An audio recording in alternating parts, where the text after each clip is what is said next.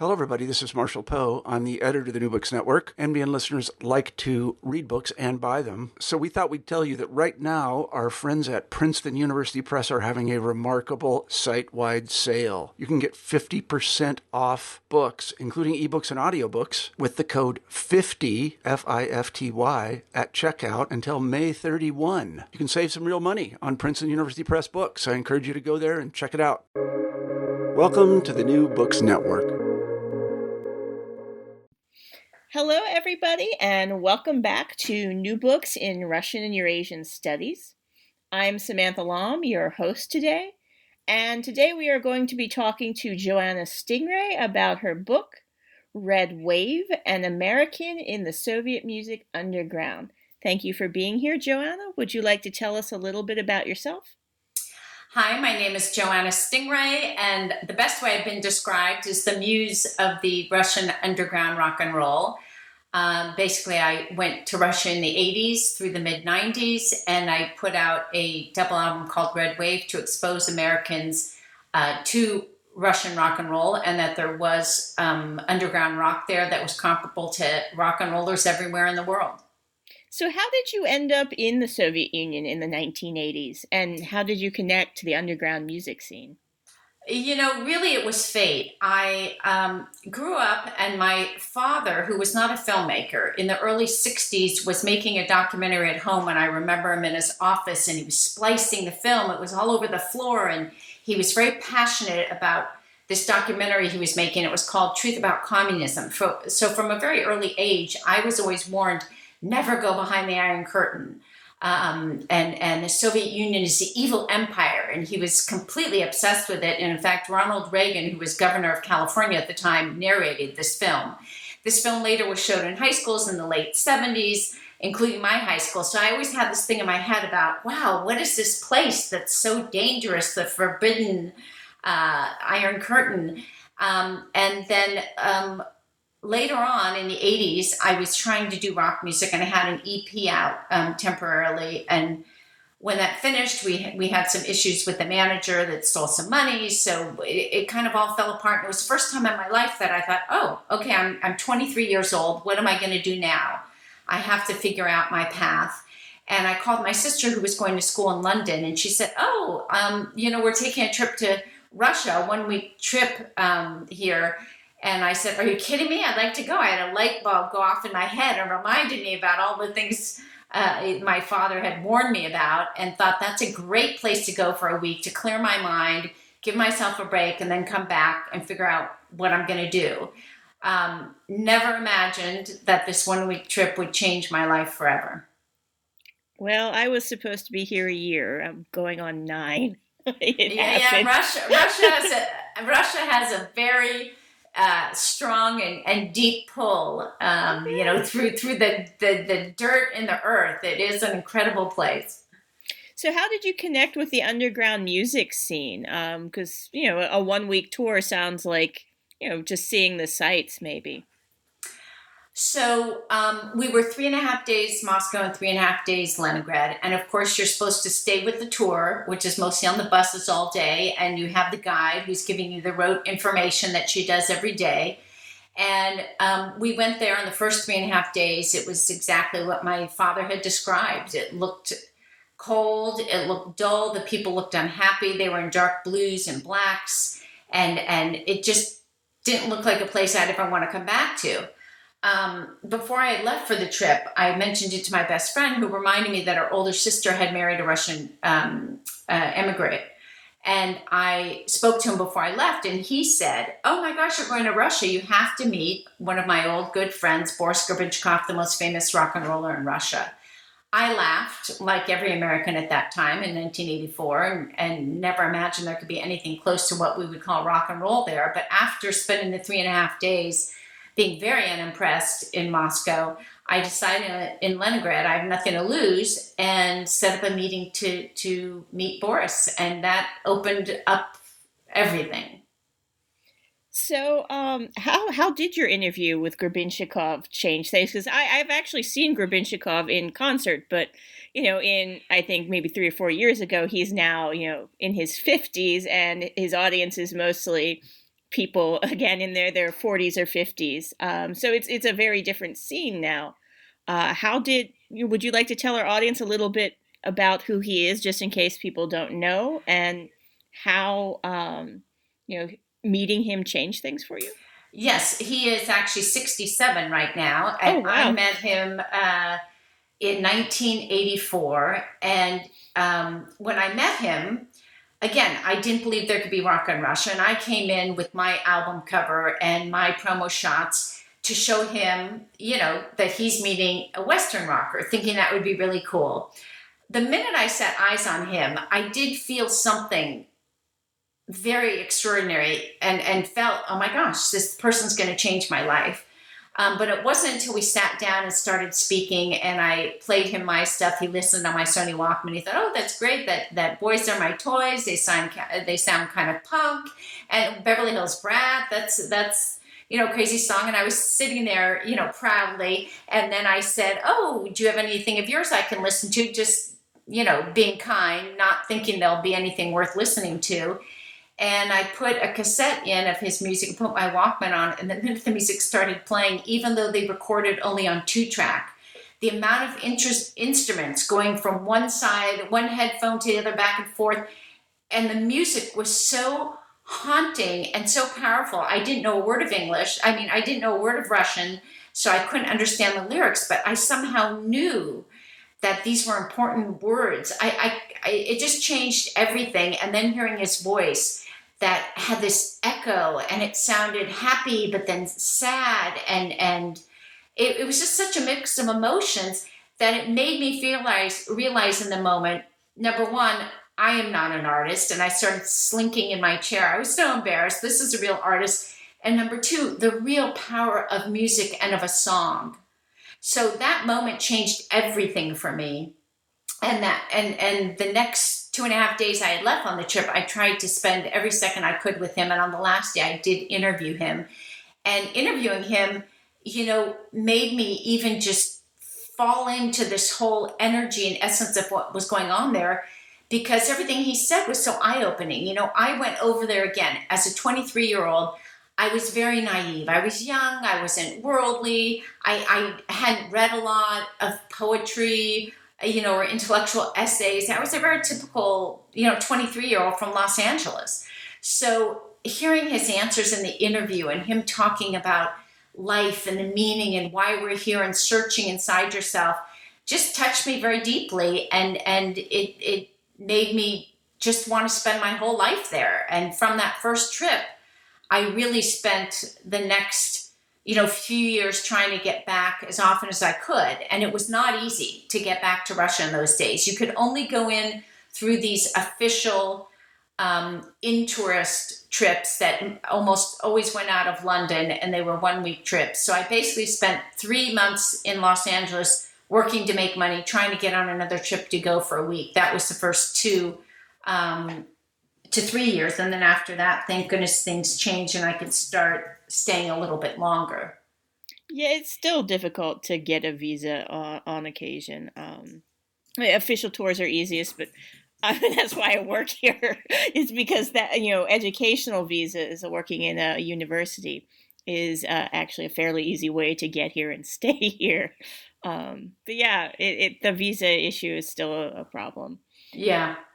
Nothing's ever easy in Russia. God, it is never easy, no matter if it's under communism, capitalism, it's never easy. Russians love difficult bureaucracy. they do, but I did learn through all my trips there that difficulty does put layers to who you are. It makes you a more interesting person, a deeper person. So yes, it does. So what sort of things surprised you beyond Grebenshchikov actually being, a phenomenal artist about the USSR? You said, initially your impression was that it was cold and gray and awful. Clearly that changed. Yes. And the biggest surprise for me was how different people and life was behind closed doors compared to out on the streets.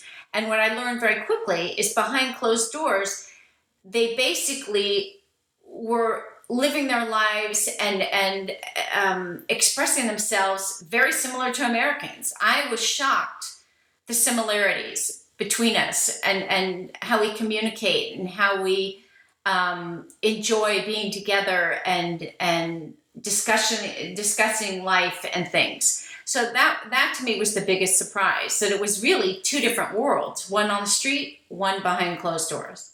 Yeah, I think that's often surprising for a lot of Westerners, is the Russians seem cold and unfriendly at first, and then you get into their kitchen and they feed you till you pop, and you spend hours just chatting about everything.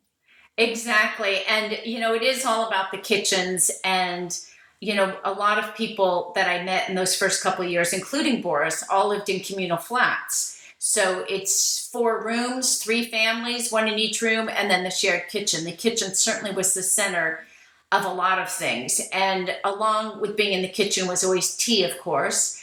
And then another happy surprise that I saw from the first visit we had there on the first day to every other visit I ever had is the hospitality Russians give to anybody that walks in their door. And again, we spent many years in the Russian way of life. My favorite word is tusovka, which basically means spending a lot of time doing nothing. So it was basically waking up and saying, what should we do, Yuri? Oh, let's go see if Oleg's home. And Oleg doesn't have a phone. So you just go and knock on Oleg's door. He just woke up. He lets you in. He or his wife starts taking any food they left over to make a meal. And you spend 2, 3, 4, maybe the whole day there. So this whole kind of lifestyle was just so different from anything in America. In America, you wouldn't go and just show up at someone's house and then expect them to give you food. But the hospitality of the Russians is really above and beyond anything I've experienced, and it's incredible. Yeah, I've spent some time in the Russian village, and I remember not eating for 2 or 3 days afterwards because the babushki just love feeding you, and they look so sad that you don't want to just keep eating these mounds of food they put in front of you. Yes. You're like, oh my God, I've eaten like half a chicken and like 4 potatoes. I can't eat more. Yeah. But they're like, more. Просто yeah. 2 ложки. It's like 2 kapletki vodki. It's always a bad thing. Because it means a lot, yeah. Yeah, Russians are very, very hospitable. They give you a place to stay without asking a whole lot of questions. They feed you. It is very different from the West. Yeah, and I haven't spent enough time there lately. I go for a couple of weeks to have my book releases, so I don't know how much has changed, under capitalism or what recently, but definitely in the 80s and 90s. It was incredible. I remember that none of them had cars or even knew how to drive. And somewhere, I think in the late 80s, Sasha Titov, the bass player from Aquarium, somehow got a car. And it never had a second thought that anyone that needed to go anywhere, he would drive them because he was the one with the car. So it was just a given that he would help out anyone who needed help getting anywhere. Well, a lot of people still don't have cars. A huge number of my students still don't drive. But Uber and taxis are much more prevalent and much more affordable. So people, just flag down an Uber. And in Moscow and maybe Petersburg, they have these like ride-sharing cars where you have your driver's license and you just like rent a car for an hour. I wouldn't drive in Moscow. I could not pay me. No. Well, the funny thing was how we got around in the 80s, if you didn't take the underground or get on one of the buses, is you did flag down cars. And it was I write in the book, it was a very specific way that you would kind of wave your hand low and out a little bit, and a car would stop, and you would tell them where you wanted to go, and they would decide if they wanted to take you or not. And if they did, you would sit down, and they would take you, and somehow everybody kind of knew how much you should tip that person. So the funny thing was that this was kind of the pre-Uber, that they were doing this already in the Soviet Union. Yeah, I mean, all that's changed is now you order them on your phone. Right. But yeah, I mean, a lot of people make extra money that way, and a lot of people don't have cars, so it's a pretty decent system. Yeah. Only every now and then you get a crazy person, but yeah. So how do you think visiting Russia changed you as a person? I think my years in Russia really made me who I am today. A lot of who I am today are from my experiences back in Russia certainly in the 80s. I think it made me look at life more from an internal place instead of just what's going on around me. It certainly made me a much better songwriter. Before I met Boris and started writing with him and then wrote with many of the other Russian rockers, I would look at life and write what I saw in the lyrics. And who I became through being around them and working with Boris is it's more about, experiencing life and then thinking about how that affects you inside and how it makes you as a person. So it really changed me as an artist, and it changed me as a person. So you also met Victor Tsoi. He, of course, is currently not with us and hasn't been for some time. Would you like to maybe tell our younger audience a little bit about him and his impact on you and your music? Yes, Victor Tsoi is one of the underground rockers that I met through Boris Grebenshkov. His band was named Kino, and I first saw them playing a rock festival in the beginning of 1985 in Leningrad and was immediately taken by their songs. In fact, they were the one band when I saw them in concert that, again, even though I didn't understand any Russian, they had a hook to their songs. The choruses, stuck in your brain. And I remember being at the concert and found myself singing "Vidali Nochka," and I'm like, what am I singing? So I was attracted instantly to their music, and then I met him that night at a party. And on stage, he stands very tall, at least in the first concert I saw, and his legs are shoulder length apart, and he didn't move around the stage a lot. He would stamp his foot, and he would turn his head a little to the left, and you would see a sharp angle of his jaw, and he was just a powerful presence. And he had this very deep voice, and it just mesmerized you, and he commanded you to watch him and to listen to him. And then when I met him that evening, I was exposed to a completely other side to him, which is this very easygoing, very relaxed, comfortable person to be around. And I felt right away that he was an old friend.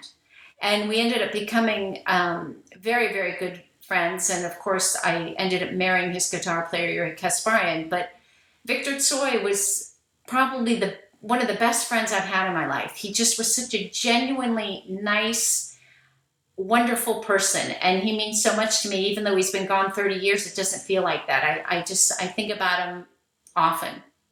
He was also a very talented visual artist too, wasn't he? Well, he what changed everything. So all of the bands were underground, and they could only play a couple of these clubs that were started for the so-called amateur bands, so the KGB could keep an eye on them. And in 1987, Victor was in a movie called Asa at the last 3 or 4 minutes of this film. And it was such a huge scene of where he ends up playing one of his songs called Changes.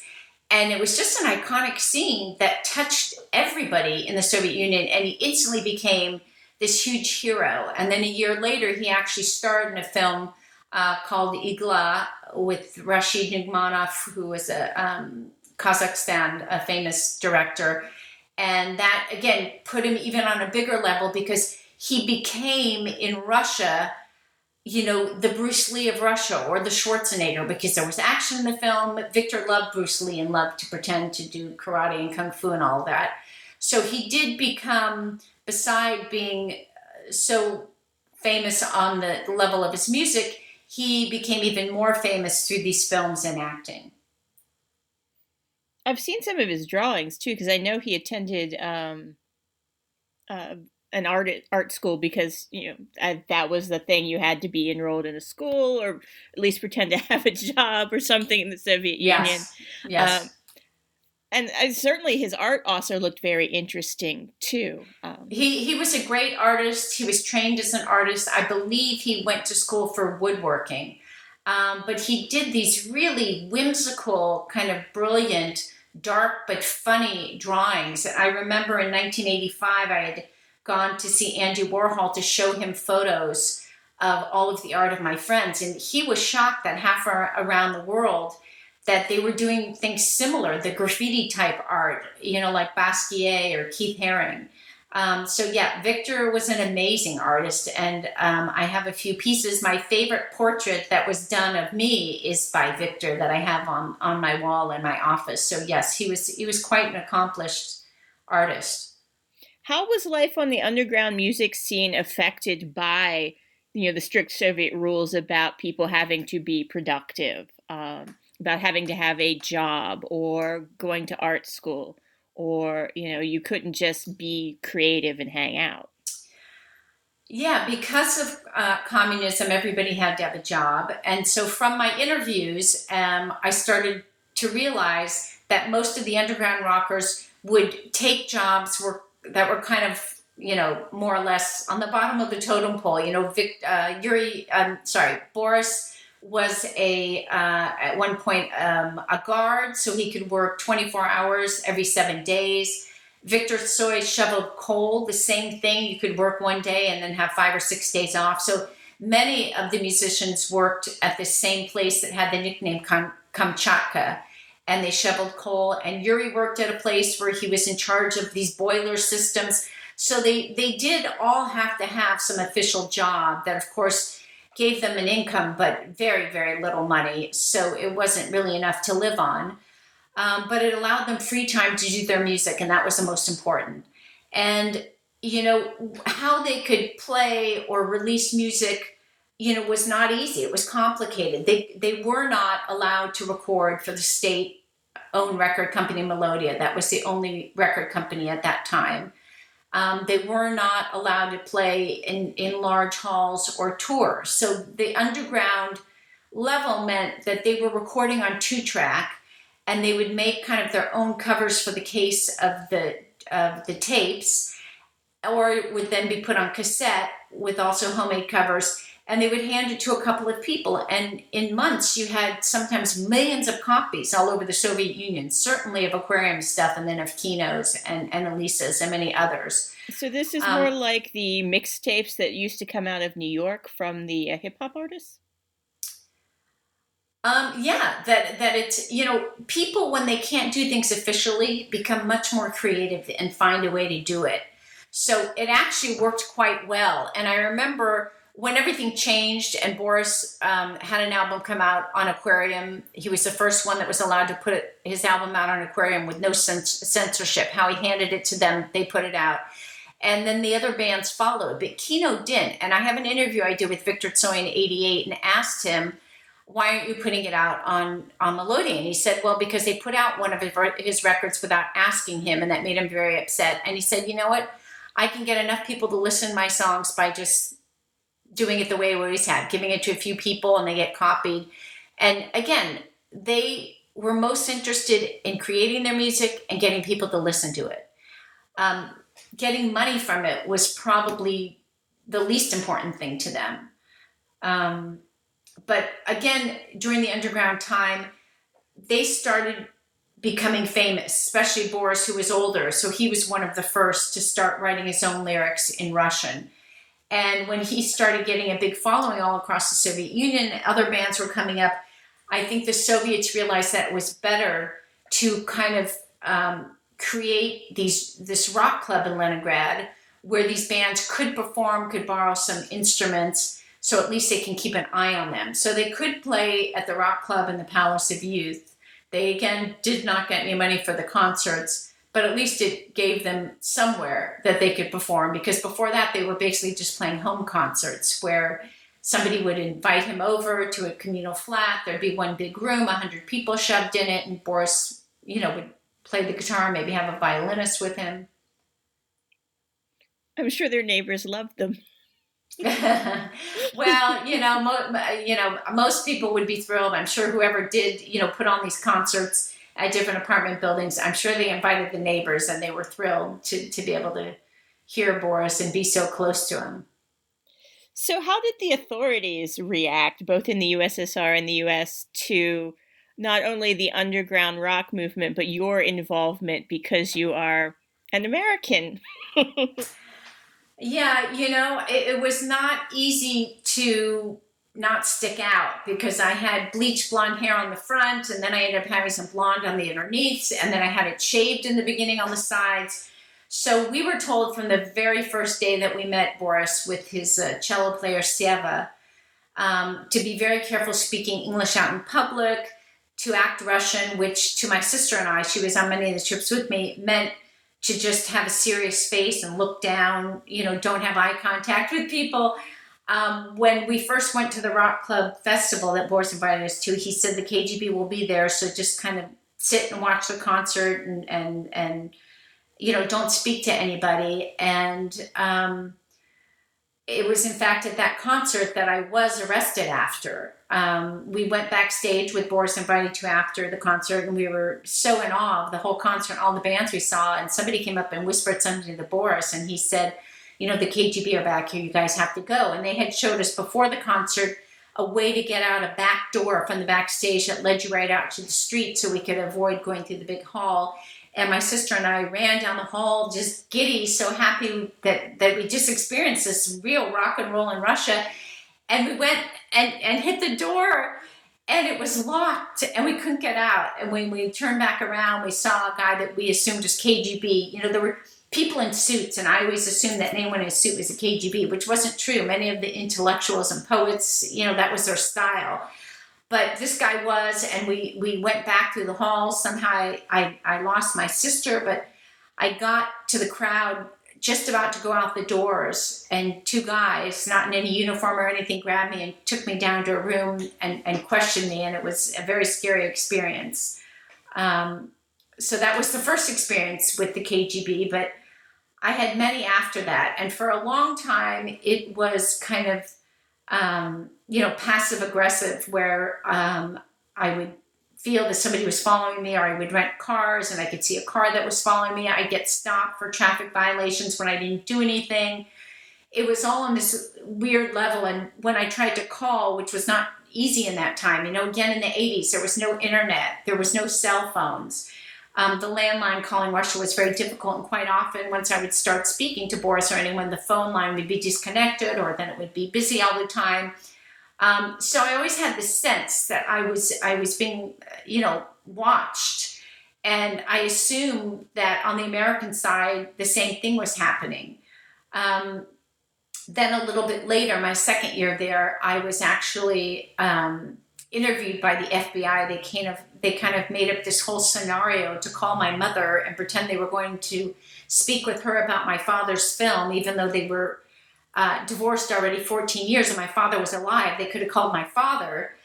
But basically, I walked into my mother's house one day. She called me to ask me to come over. I walked in, and this woman was sitting there. My mother said, "Oh, come in. This is Betsy Cordova from the FBI. I've been telling her all about your Russia. She'd love to talk to you." And my mouth dropped, because for me, I was always so afraid that I would do something that would piss off the Soviets. I assumed they were watching me, and that's why I never went to any kind of, political things or things in the United States that might tip them off. Now, what would tip them off more than to see me, come out of a house with a lady from the FBI? So I actually was furious, and but I did speak with her, and I had one other meeting with her. And then I do remember when I was in Russia once, and Boris said to me, nonchalantly, only how Boris can, he said, "Oh, the KGB was asking me about you." And I said, "What?"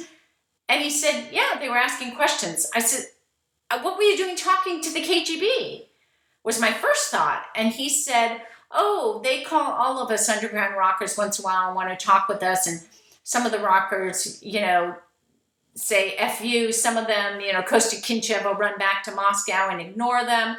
He says, "But I have nothing to hide, so I figure no problem. So I talk to them once in a while." And that in itself shocked me, as some of the others supposedly talked to them as well. But that was the first concrete time that I realized, okay, this is getting dangerous. And the one thing I didn't want in my life was not to be able to come back, because at this point I was so embedded in Russian life and with my friends and falling in love with Yuri. So I said to Boris, "Will you see if I can go and talk with them?" There was this big white house, was the KGB building in Leningrad. And I said, "I have nothing to hide. Ask them, if I can come." And I remember Boris, next time I saw him, said to me, "Oh my gosh, I told them that you wanted to come talk to them, and they got so nervous. I've never seen them like this." And they said, "No, don't tell her to come down here." I mean, it was as if they really got flipped out that this American's going to come walking into the KGB building. So that was kind of a setback. That disappointed me because I was really afraid that, I was not going to be able to come back, because this is right before the Red Wave album was coming back. Not long after that, I guess maybe on the next trip, I did meet with them, but it was, again, in a very convoluted, sideways way, same as the FBI, where Boris had said to me that these sociology professors wanted to know if they could interview me about Americans and what they do in life and what they enjoy. And, he told me in a way and squinted his eye a little that I assumed that this was the KGB, but I said yes, because I had nothing to hide. And at this point, I'd started promoting Red Wave in the US, and I had press that said these great things about, look at Russians, they're just like us. I had photos of me speaking in high schools in the US, showing the rockers, the music, and their videos. So I thought it could only help me to go and meet with them. And so they asked to meet me at the Evropejskaya Hotel right off Nevsky Prospect. And I came in, and these two guys were standing there, were kind of frumpy. So I actually thought maybe I had imagined all this. Maybe these actually are two professors. But they said, we have a room on the second floor. We thought it would be more comfortable. And they took me up to this room and opened the door. And it looked to me what I learned and saw films in high school of, Tsarist Russia. There was this table full of, 30 plates of food and crystal with vodka and everything. And when I saw that, I thought, oh my gosh, we're not in Kansas anymore. And then I of course, knew they were the KGB. And what really was interesting to me from my experiences twice with the FBI and this one meeting with the KGB is that they were absolutely trained at the same school. And they almost have tunnel vision that when they see the red flags, which was an American going in and out every 3 months, they could not understand that anybody would be coming to Russia for any other reason than to be a spy. Mm-hmm. And I kept telling the both of them, it's only about the music. I'm just trying to show Americans how similar we are. I'm just trying to, have a bond between our two countries. I'm not doing anything. It's about the music. And, neither of them ever came out and asked me straight, are you a spy? It was all these, again, twisted questions. Have you met any Russian immigrants in the States? Have you ever been to the American embassy? They would ask me. So the questioning was so similar. And both the KGB and the FBI probably knew in the end what I was saying was true, but they still played this game of pretending, they were asking me for other reasons.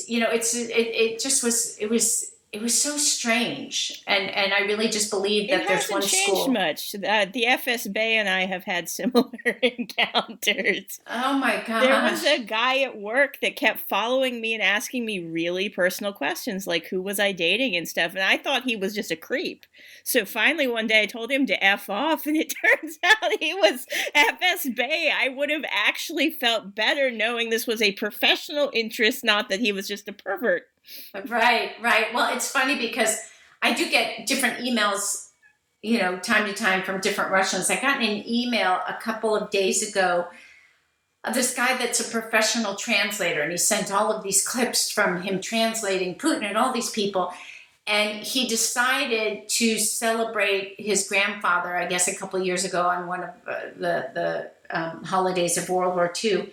And somehow got interested in poetry from those days and was interested in trying to put it out as a book, but he wanted someone in the West to see if his translations and the poetry are good and this and that. And he even said that he had asked Boris once if he could translate his song, and Boris said yes, and here's the song he translated of Boris.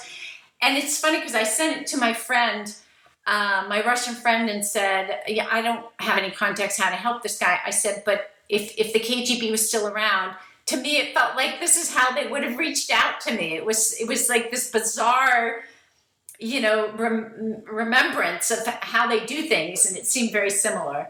Yeah, I mean, the thing you said about them being terrified that you show up. I mean, my work has an FSB department in the main building.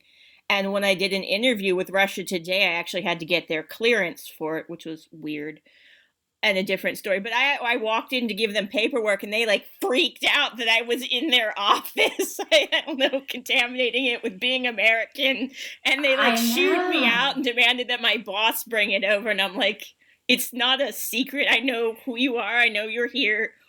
Your office is ugly. Like, why do we care? But I know. It's so funny that, our image of them, certainly through Western films, is just, the big bad wolf and how scary they are. And, even Boris told me when he would go in, once or twice a year to have them question him, when they were done, he said it was very relaxing. When they were done, all the other guys would come in and say, excuse me, can I have your autograph? I mean, it's just so interesting. Many of them were fans. So you also lived through some of the big changes in the USSR. What was your personal experience like of perestroika and glasnost and all of that big change? Yeah, I do feel like I lived through three time periods. One was communism, one was glasnost, one was capitalism. Probably the best time. I mean, I loved it under communism because it was so different and it was shocking, but then so enlightening in many ways. But the glasnost period was really good because the Russians, I've never seen them happier because very little changed under glasnost, except that you could be freer to be on the streets and laugh a little bit and speak more.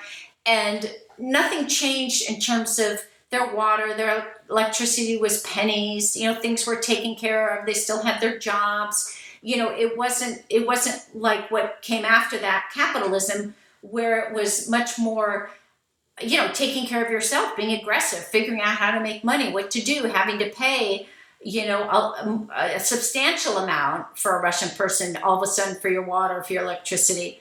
So, glasnost, though, was great because you could feel it. You could feel the wind of change and you could feel just freedom in the air, even if the Russians didn't quite understand what that freedom was. And it was a very happy time. Under communism, not the musicians, but their friends and normal Russians I would meet would always, be crazy. America, we want freedom like America. And they just had this just dream of being like Americans. But I would tell them that yes, Americans are free, but it's not that simple. We pay a high price for our freedom. And I said, a large percent of Americans own a home, which means they have a mortgage. And I said, having a mortgage basically means you're in handcuffs. And for 30 years, for that mortgage, you have to pay every month. And that means for most people that you're doing a job that brings you in enough money to pay for that instead of maybe doing what you would want to do. And in Russia, I was always amazed how every other person was an artist or a musician. People could follow what they want to because life was so cheap and they, they didn't have the pressure. Well, I'm a millennial, so home ownership is a fantasy. So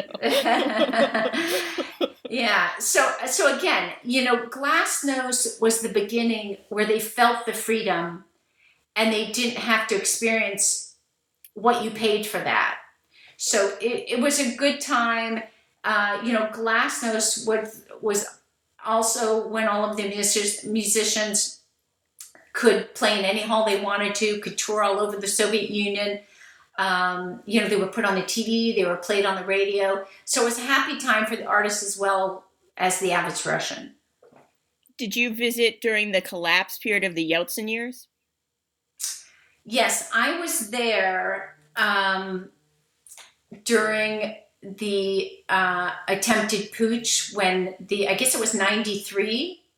When they burned down the White House building in Moscow and put tanks on the street? Yes, and I lived about 3 miles away on Leninsky Prospect, up on I think on the 10th or 11th floor of an apartment building. And by that point, I had a remodeled apartment because, communism had fallen and it was all capitalism. So you could pay and have these European people come and redo your apartments. And at that point, there was CNN on the TV. And I remember seeing TV showing what was going on and the bombing at the White House. And it looked like all of Moscow was on fire and under siege. And of course, everyone in America started calling me, get out, what's going on? And I would look out my window to look down and saw Russians going into the market, waiting for the bus. Nothing had changed. What was happening in that one little center. And that was my first experience to how the news kind of shows you what's happening, but in a distorted way that exaggerates it. And that also happened either shortly after that or before. I don't know what the time frame was. There was the big earthquake. It says after. In 1994, there was a big earthquake in Los Angeles. And I remember the same thing. All the Russians calling me, oh my gosh, Los Angeles is gone. There's a big earthquake. And CNN showing all of this destruction. And it looked like it was leveled. And I called my mom with tears in my eyes. Oh my God, are you okay? And she said, no, Los Angeles, everything is fine. It's in the valley in one section where things fell. And it was, a serious thing. And some people did die and a lot of buildings fell down, but not to the extreme of what, CNN was showing. So it was kind of my first eye-opening, to not always believe everything that was in press. I knew that in Russia. I already knew through my friends and how things were that you never take things for what they are in Russia. There's always something behind, some other hidden meaning. So in Russia, I knew that, but that was my eye-opening lesson to Western news and portraying of information as well.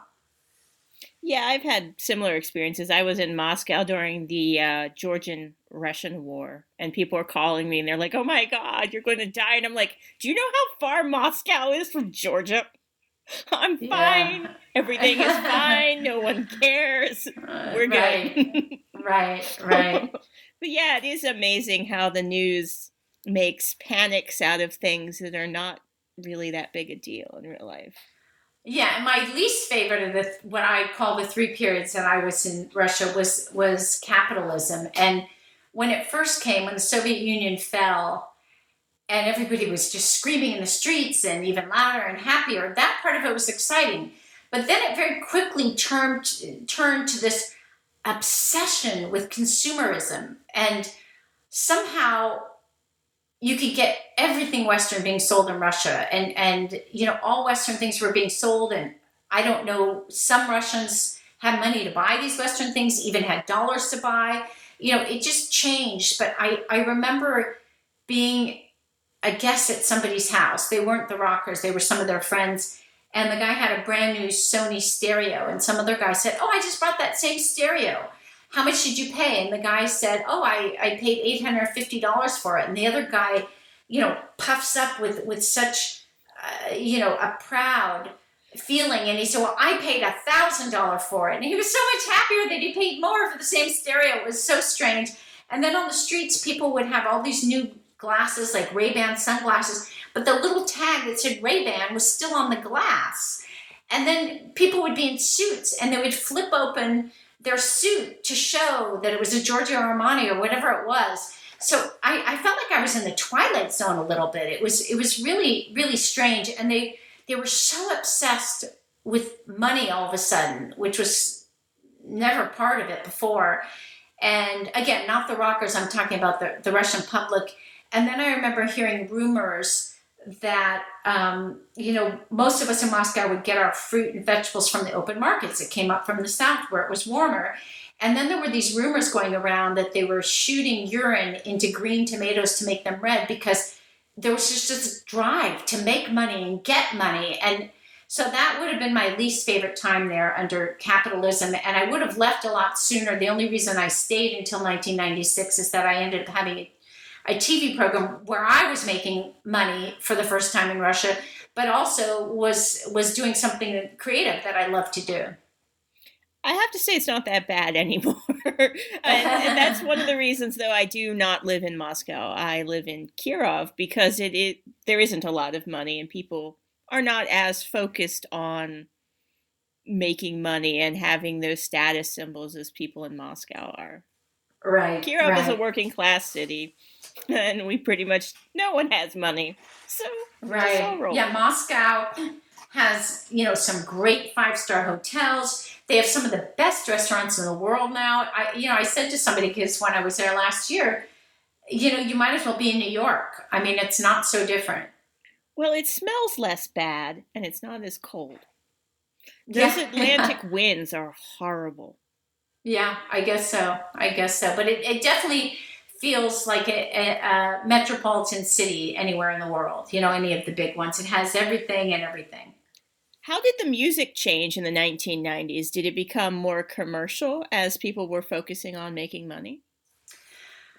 It's interesting because the famous rockers from the 80s, the underground rockers, are still the ones who are famous today and sell their music.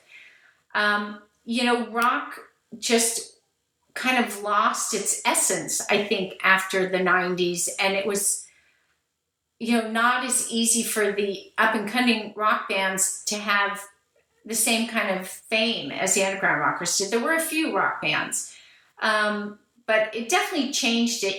In all the interviews I did with the underground rock bands, when they were talking about Western bands, American bands in the 80s, many of them said the same thing, which was like, oh, well, we loved your rock in the 60s because it was so meaningful and it was poetry, but your rockers now have these big, multi-million-dollar contracts with record companies, and that makes their music a little more dull because they're kind of guided by what's expected of them and what the record companies want. And I did feel that too. I think the Leningrad rock of the 80s was very similar to American rock from the 60s, which is why it was so magical. And when you have those magical times in history, you don't know them while you're in them. But in hindsight, we know that, San Francisco, Laurel Canyon, Los Angeles, New York in the 60s was this magical time of music that then was never repeated again.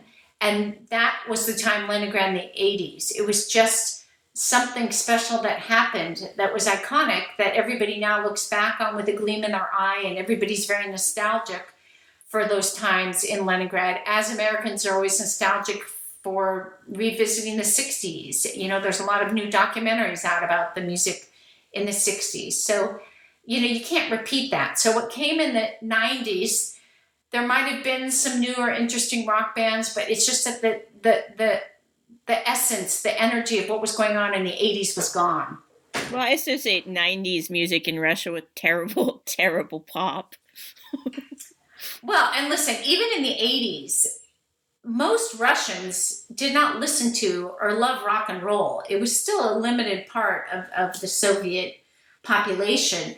In the 80s, the most famous band in Russia was ABBA. So there you go. Yeah. My students really are not big fans of Russian artists. They will, if I ask them, they do presentations on like Beyonce or something, but they most of them really do not like. They grew up in the 2000s, sort of that 2000s pop.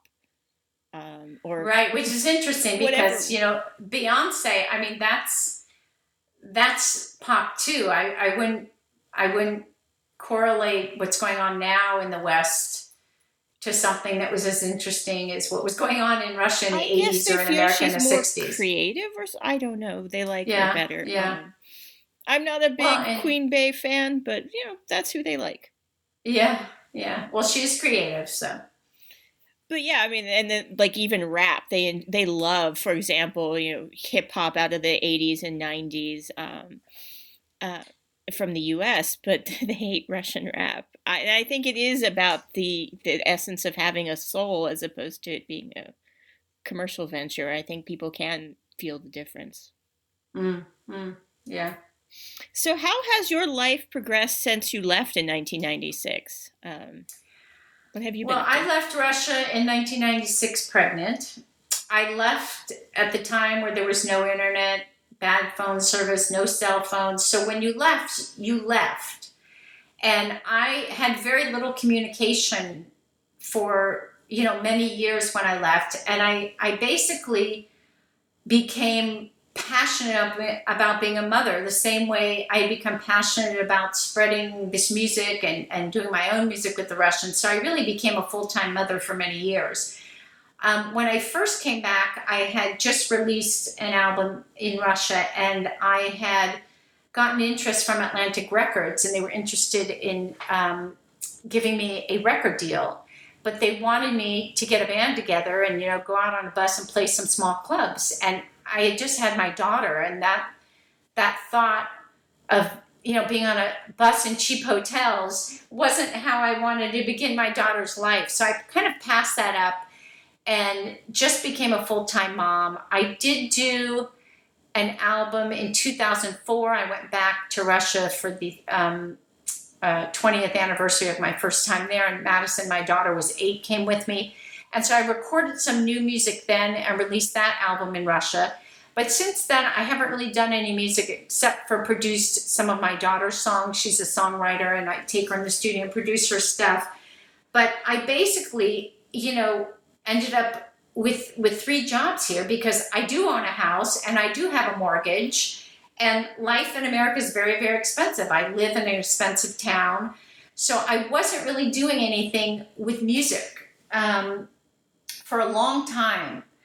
And I only had contact with Russia every once in a while. I would get a phone call from my friend Sasha Lipninsky from the group Zvukimu or Sevagako from Aquarium, and they basically would call me once or twice a year to tell me about another friend that died. And it really got to the point that if I heard the phone, that crackling of long distance, I would get goosebumps thinking, oh my God, who's died now?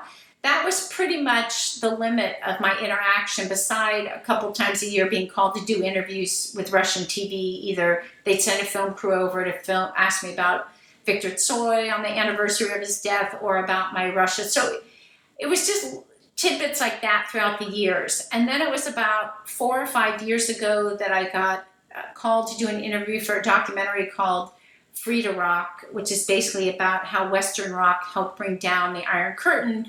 And my story in there of kind of doing the opposite, bringing out the Russian rock, was part of it.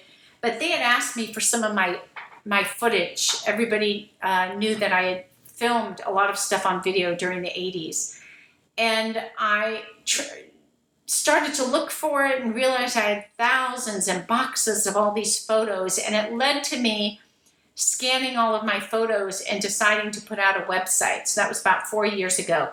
And I knew the Russians would like it. I had no idea how much they would like it. And supposedly there was 500,000 people on the site in the first 2 weeks. But I basically just put out every photo that I could find and scan from those days. And it made me realize how nostalgic and how much this time period meant to Russians and how much they wanted to know about it. So that led to me, somehow getting back involved with Russia. Somehow one day I thought, I wonder if any of my Russian friends are on Facebook. I was on it just to post my trips for my family here. And lo and behold, I found Boris, I found Kostya Kinchev, I found everybody on Facebook, and that kind of opened the Pandora's box where I started communicating again with them. And then it was how everything comes around. And somehow the whole Russian 80s came back around. And I've been very involved with Russia the last 3 or 4 years, and finally did what I always wanted to do, was to get my stories down on paper. And with the help of my daughter, who's an amazing writer, I wrote my story, which was basically in 2 books. The first half, which was in Leningrad, the second half in Moscow, and they were released in Russia the last year. And so even though I still have my 3 jobs, my 3 regular jobs that are not creative, I've also had creative involvement with Russia the last couple of years, and it keeps going. So I'm happier now that the Russia thing has come back around. Really, I realize it never left me. It's always been sitting, deep down in my soul. And I really am, who I am from these people and how they changed me, my experiences there. So I'm happy it's come back around. Yeah, once you get bit by the Russia bug, you really can't escape. Yeah. So thank you for coming on the podcast and telling us about your wonderful experience in the 80s and 90s. I was born in 1985, so unfortunately I missed all of that transition. And I've only known capitalist Russia, which is a very different beast. So are there any other projects you're working on now? Or are you just promoting your book? Well, I'm very excited about the book, and I know Russian immigrants will love the book, and I think students will love the book, but people that just are interested in humans and how Russia was in the 80s, I just hope a lot of people get to read it and see what it's like. I just made a video and released a song that I recorded in 1987 called Love Is No Joke. And it's one of Victor's old songs. And I written English lyrics and recorded it in 87, but I kept the choruses in Russian. And nobody in Russia had ever heard it before. And I released it to a video I made from my archival video material of all of these shots of us running around and Victor in his life, so the Russians could really see how he is and see that smile and his energy and get a feel of why he was so important to me. And so now I just got a deal in Russia. There's a record company that wants to put out a bunch of my archival music that was not released earlier. I had 4 or 5 albums, I think, released in Russia, but we're now going to release some different things that haven't been released. So that's happening, and the Russians keep asking me to do new music. So I don't know, if I'll come up with some more songs. Usually I write the lyrics from my partner writing the music, and I don't have a partner now, but we'll see. So things come around, and there is somebody trying to get a film deal or a series deal for TV on my story. If it happens, it happens. I've been very lucky with everything I ever did in Russia.